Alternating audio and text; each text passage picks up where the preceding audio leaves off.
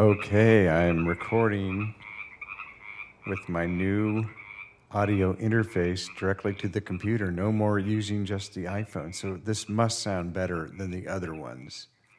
I hope. I'll soon find out when I do a playback.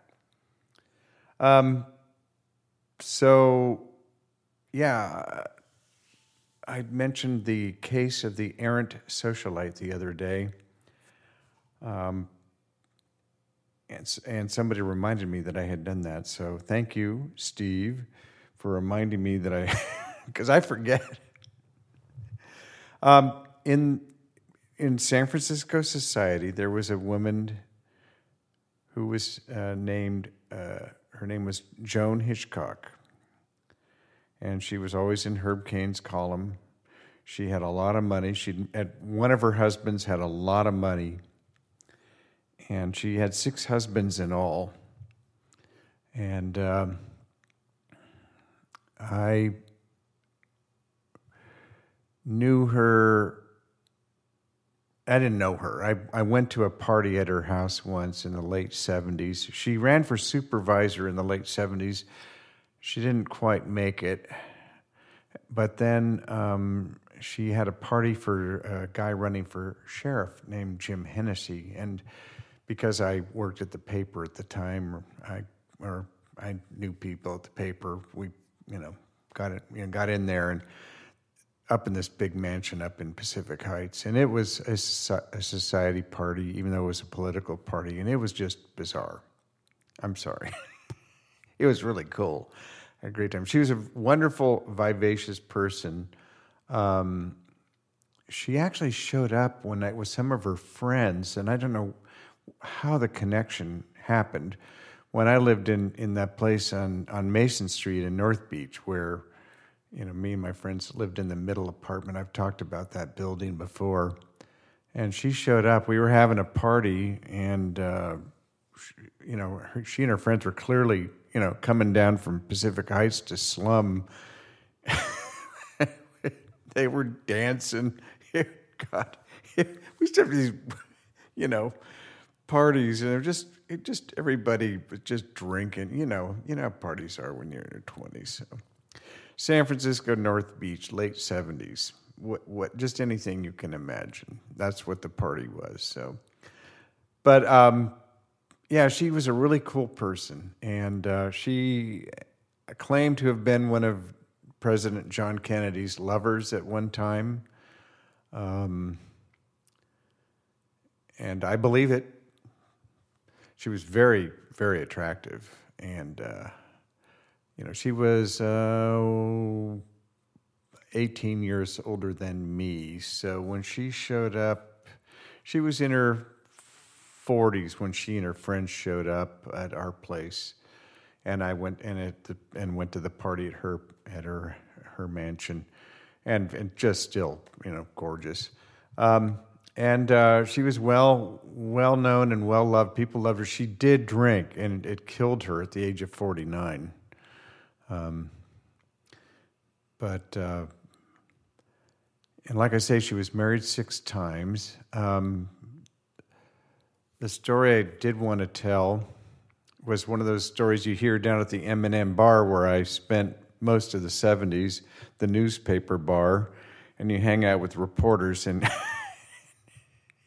and you hear stuff that will never get in the paper. Apparently, one time her husband was on a business trip, and she ran into this basketball player, a black basketball player, probably, if I had to guess, at the Washington Square Bar and Grill in North Beach, place I frequented, or maybe I don't know. Maybe she went to Perry's. I don't know. I think of her more as a wash bag person, frankly. But anyway, it doesn't matter. She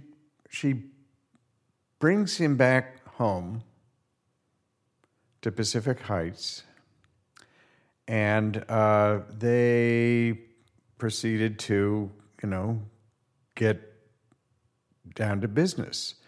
Well, her husband reappeared early. I mean, he came back early from his business trip. He went upstairs, big place, big mansion. Sound doesn't travel. They didn't hear him. He walks up to their bedroom, looks in the bedroom, sees this guy, having sex with his wife. He walks back downstairs and heated up an iron, really hot.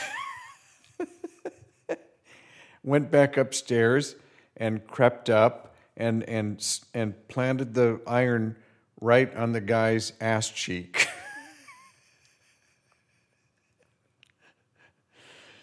And the guy jumped up in pain and ran out the front door of the mansion on Broadway in the middle of Pacific Heights,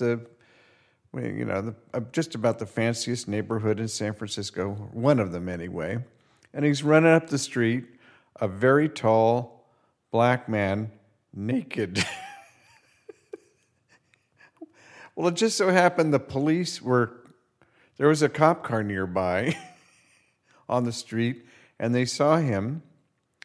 So they were curious what he was doing running up the street naked.